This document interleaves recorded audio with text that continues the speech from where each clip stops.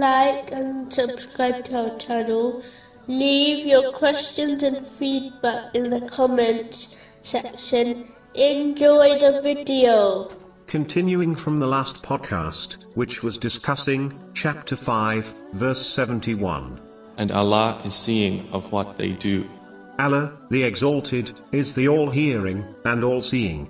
Nothing, irrespective of its size and location, is out of the reach of the divine sight and hearing of Allah, the Exalted.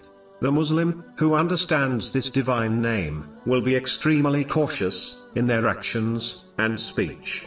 The same way, one becomes vigilant over their actions when they are in the hearing and seeing range of someone they respect or fear. A true Muslim will be vigilant over their behavior, knowing no word or action escapes Allah, the Exalted.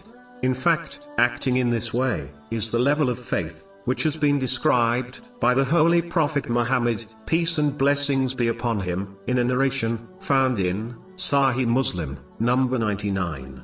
If one remains steadfast on this behavior, then they will eventually reach the level of excellence, whereby they perform acts such as the prayer, as if they observe Allah, the Exalted.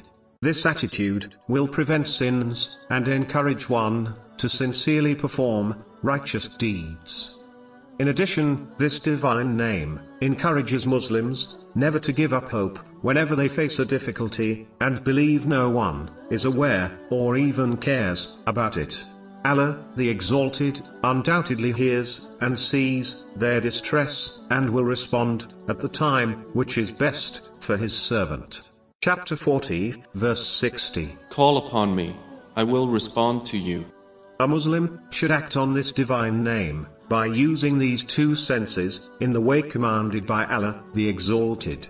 Meaning, one should not observe unlawful and vain things, nor should they listen to unlawful and vain things.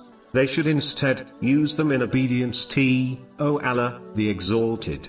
This is achieved by acting on the narration found in Sahih Bukhari, number 6502, which advises that when one fulfills the commands of Allah, the Exalted, in respect to the obligatory duties, and then strives in voluntary righteous deeds for the pleasure of Allah, the Exalted.